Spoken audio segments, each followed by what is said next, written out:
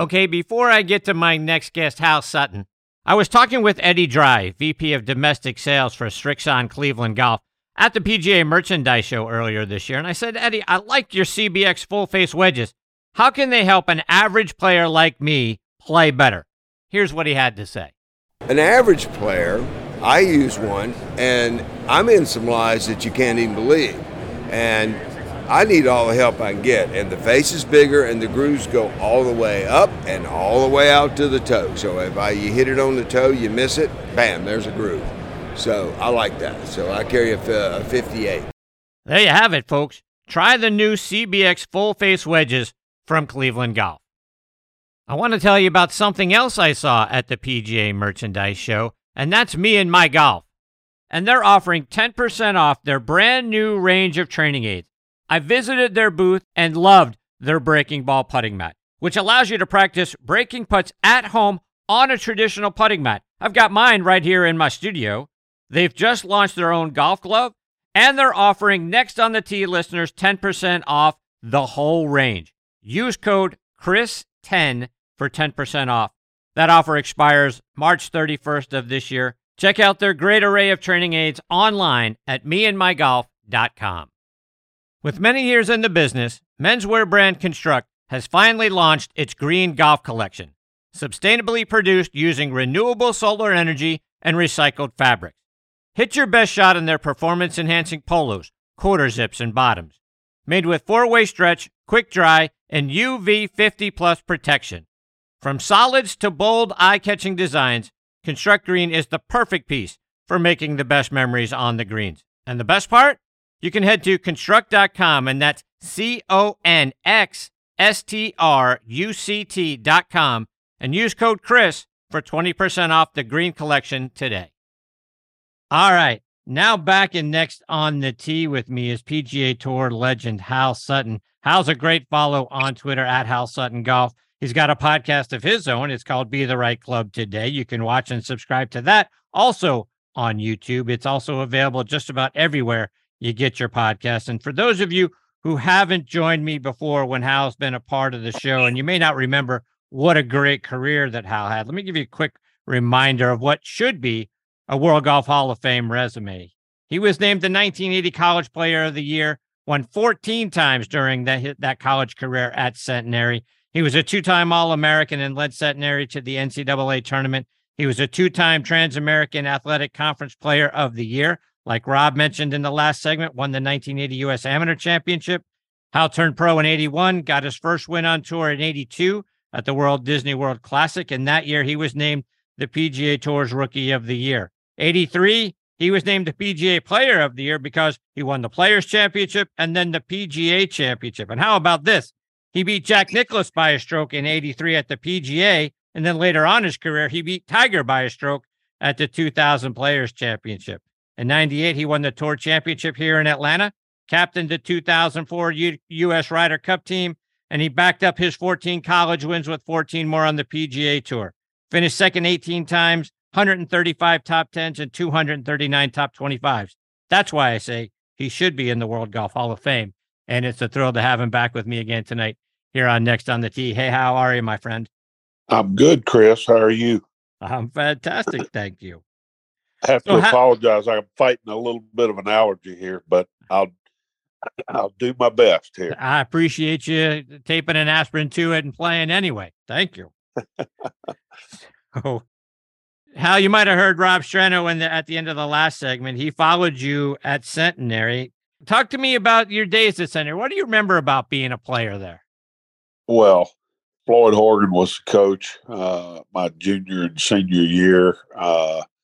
We worked hard. We were probably one player shy from having a chance to win the NCAAs. We ended up finishing 9th my senior year. But, we had a bunch of great guys on the team. We couldn't get that fourth score to be low enough. So a lot of interesting personalities on the golf team. Loved those days. We worked really hard. It was fun. College is fun.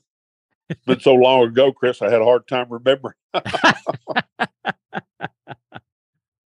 Hal, so update us on what's going on now. I know you've been a part of a lot of projects there in Houston. How are things going?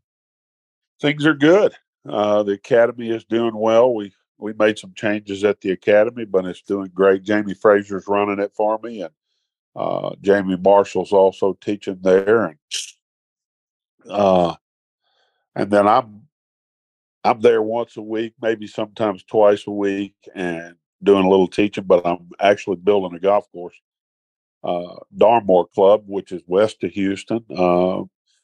Having a lot of fun doing that. It's a tribute to C.B. McDonald and Seth Rayner. We used the templates that they created to build a golf course, a beautiful piece of land that will look very Scottish, and fun doing that.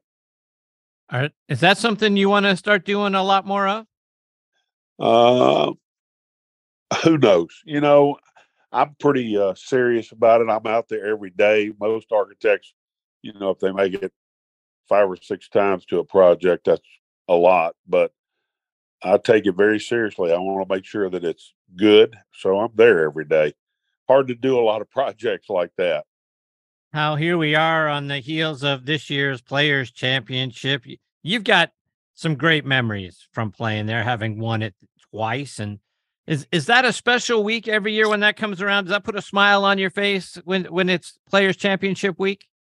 I always enjoy watching it. It's a great venue for a great championship. Scotty Scheffler played tremendous. I'm always amazed at his short game. He might have the best short game we've ever seen. But this year a little bit different than ever before. With this LIV thing going on, and I feel bad for Scotty because every other year we'd say that the TPC always had the best field in golf. This year it felt like it didn't quite get there just because some of those guys were missing. And, it's by their own choice. I hate that it's divided golf like it has. I don't know enough about it to even talk about it anymore. Did you miss having those players out there? I mean, I was talking to some friends and on another show about the field and watching the Players Championship. And, I never thought to myself, gee, I sure wish Brooks Koepka was out there. Boy, I sure do miss DJ playing in this event. Did you find yourself wishing that those guys were out there? Well, I did for Scotty Scheffler, and let me tell you why. He played so magnificently. And for him to have, he probably would have beaten every one of the rest of them, but it would have been nice for them to have been in the field so he could say he did. Mm-hmm. And there will always be that, not everybody was there. And he doesn't deserve that because he played, like I said, unbelievable. I hate that it's gone the direction it's gone. I mean, the tour was I was always so proud to say I was part of the tour because, it was the best field in golf in terms of where you could go play and play against the best players in the world. And charity was a big driver. And, I'm yet to hear anybody talk about charity from the LIV. It's mostly their own charity, which is kind of why everybody bolted, was because of all the money. And, right. I played because I wanted to beat people. I mean, obviously we had to get paid, but we were paid well. I mean, it doesn't seem well today, but at the time we were getting paid very well. So, Hal, I had John Mahaffey on the show last week. He won the Players in 1986. He talked about not only the difficulty of standing on the 17th tee on Sunday trying to win that golf tournament, but on the 18th tee as well. We saw the water swallow a lot of golf balls this past weekend. And John said he used to like to hit a little cut, but there was no way he was standing on the 18th tee, taking the ball out over the water, hoping it was going to cut back over land. So just curious, you obviously had to do that twice. You went to the 18th tee with a one-stroke lead and pulled it off. What's it like standing on that 18th tee trying to finish off that golf tournament? Well, 18 is a really tough driving hole. There's no doubt about that. And the first time I won there, uh, I hit driver kind of down the water's edge with a fade that went through the fairway, actually, into the right trees. Ended up making bogey on the hole, but still was able to prevail. The second time against Tiger, uh, he had the tee, drove it down there perfectly because he had the eagle 16, and he hit his Stinger 2 iron, and there was no way I couldn't hit it past that with my 3-wood, so I had to drive it because I wanted the last shot into the green, and I had hit 3-wood all 3 days before that, but just made up my mind it's now or never. This is your chance to beat Tiger, so let's not back down. And at that point, I wasn't thinking about how nervous I was. I was thinking about how I was going to do that. And uh, I felt good all week. So I wasn't going to not feel good on the 72nd hole. Yeah. And when you won there the first time, you mentioned, and you did it in 83, you were 4 strokes behind my next guest, John Cook, going into the final round. And when I look back over the final round scores that year, there were a lot of high ones. Seve shot 78. Craig Stadler shot 84. A lot of players between 77 and 80. You went out there and shot 69. John Mahaffey just happened to be the only player to do a little bit better that day, shot 67 in that final round. Was the wind up, and did that give the Texans an advantage to come from behind and make your move? The wind was up that day. And I have to tell you, in 1983, the golf course was a lot harder than it is now. It had not matured at that point. The 16th green, instead of setting down low and being kind of mild in the green, it was an elevated green with the water right next to it. Much harder hole than it is now.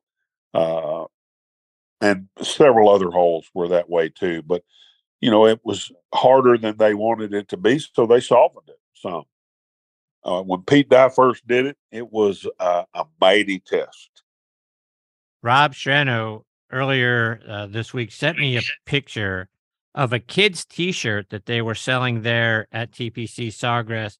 It has a picture of a golf ball inside of a crib with the phrase, "Be the right crib today." Have you seen those? Rob sent me that same picture. Did he? Yeah. Yeah. I'm just happy I said something that everybody kind of hung on to. It was never had been planned. It was just a moment of passion. I think I've told you this before, Chris. The ball was in the air. I knew I had the right club. It was right at the flag. And the only thing that could change things would be a puff of wind. And that basically was what I meant. Don't no gust come up or anything else, because it's done if it'll just do what it's supposed to do right now. And how we've got a great scenario going on the PGA Tour, in my opinion, with Scotty Scheffler, John Rahm, Rory McIlroy trading the world #1 ranking. It seems like every week. I believe this is the best scenario for the PGA Tour because there's a lot of bandwagons to jump on. We've got 3 guys from 3 different countries that people can rally around versus having just one dominant player. Do you like the idea of having a dominant player? Or do you like the idea of what we're seeing now with what I think Golf Magazine was saying? Could we have a new big 3 on our hands? It's kind of interesting that you say that. I think everybody is in love with the thought of somebody up and coming and becoming a dominant player until they get that. I think everybody loves the competitiveness of several players vying for #1, but then when they finally get the dominant player, maybe they're not as excited about it after they've got him. Everybody's trying to cut him down once he gets there. It's amazing. Tiger, everybody trying to cut him down, and we all owe him some money. He made us all money by being part of golf. He brought so much money to the game, and is what I mean. And I was happy he was there. Hal, so the golf world is all abuzz today, right? Over the USGA and the RNA saying they want to roll the golf ball back. I don't know. Your thoughts. What do you think about that idea? I think it's a great idea and far too late. I just think the golf ball's gotten out of hand. It's cost the consumer so much money. It's unbelievable. Changing golf courses and, you know, every golf course, everybody that's a member of the golf course, they've had to lengthen their course. They've renovated and made some golf courses obsolete. Money has driven the game for a long time, and the manufacturers want to make all the money they can. And they've sold the world on how much further the new driver goes. If you read the fine print, it says you got 110 miles an hour speed. But, you know, it's the game is a lot more than just the distance you hit it. And it's turned into that, which is a little bit frustrating to me because John Cook, who's on next, we all worked on trying to hit the ball straight because that meant something. The straight ball doesn't mean as much as it used to mean. You've also talked about how different playing on tour is than what the rest of us do in regards to mistakes. When we make a mistake at work, 4 or 5 people know about that mistake, no big deal. When you guys make a mistake, millions of people know about it. We saw it on TV, we read about it the next day in the paper, and nowadays it's all over social media. Talk about the pressure that goes along with being out on tour. Well, today it's more than ever because of what you just said, social media. You know, guys, they can't make a mistake because everybody in the world will know about it. And, you know, everybody makes mistakes. And, uh, you know, there's a lot of pressure with trying to make a living on the tour. And then when you add trying to please the world in every aspect of your life, you know, I struggled with it, you know, and people labeled me uh, more than I could do. And it got very frustrating because I wasn't living up to everybody's expectations. And, you know, I started buying horses and trying to become a cowboy instead of a golfer because I was trying to get away from it. And that was way back in the late 80s. And, you know, we didn't have social media and everything else. It was just what people said to you, basically, or what you read in the paper. Now, if you pick up any social media platform, there's plenty of stuff on there to be frustrated about if you're doing anything. Hal, just a couple more before I let you go. And a few years after you beat Jack Nicklaus in the 83 PGA, you went on and won his tournament, the Memorial. You did that in 1986, just a few weeks after Jack wins the 86 Masters. What was that week like for you? Well, it was always fun to go to the Memorial because Jack was very, very uh, high on presenting the nicest golf course we played and the best experience in the locker room. You know, Jack was very serious about having the best tournament by a player.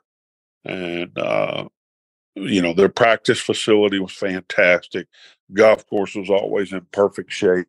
So I looked forward to going to the Memorial every year. And that year, I was really hitting the ball well. So, you know, I was looking forward to playing there and happened to get lucky and win. I always felt like, you know, if you're playing really well, you know, finishing in the top 10, you know, when you're going to finish in the top 10, you're playing that well. But getting in the winner's circle required some luck as well. So I was fortunate there. Well, winning that, what's it like coming off the 18th? Because Jack played well that week too. He finished tied for 5th. You walk off the 18th green, a winner, you get to shake Jack Nicklaus's hand and win his tournament. That's got to be a huge accomplishment. Well, he was my idol growing up. So, yeah, it was always fun to be in his presence because you felt like you were in golf excellence's presence. And everything he did, I tried to copy. The way he approached the ball from behind it, you know, I always thought, you know, my dad, we'd watch him play, and my dad, he would stand there and line it up. And my dad would look at him. He said, "Well, that's good enough for Jack Nicklaus. That's good enough for Hal Sutton, don't you think?" And he, you know, he was always promoting me, following whatever he did. So, yeah, I admired Jack a lot. Hal, before I let you go, remind our listeners again, how can they stay up to date with all the great things you're doing about your academy? How can they follow you online and on social media as well? Well, Hal Sutton Golf Academy. We've got our own website. Then I'm on Twitter most of the time. We're on Instagram at Hal Sutton Golf, and then I don't know how else. you know, I think that's I'm good. moving around a lot, Chris, so hard to keep up with me. Hal, I can't thank you enough for taking time out of your busy schedule to come back and be a part of the show. It's always a huge thrill to get to spend some time with you. I hope we get that privilege again real soon. Thanks, Chris. I always enjoy visiting with you. Take care, Hal. All the best to you and your family. Okay. Bye-bye. See you, Hal. That is the great Hal Sutton. And again, a guy who should be in the World Golf Hall of Fame. That resume, to me, is right on par with a lot of the folks that are already in the World Golf Hall of Fame. So I shake my head every time we get to this time of year and we're looking at the guys and gals that get inducted into the hall, and Hal Sutton's name is somehow not there. I think that the hall is not complete without Hal Sutton, without Dave Stockton. I'm going to be tooting that horn for a lot of years.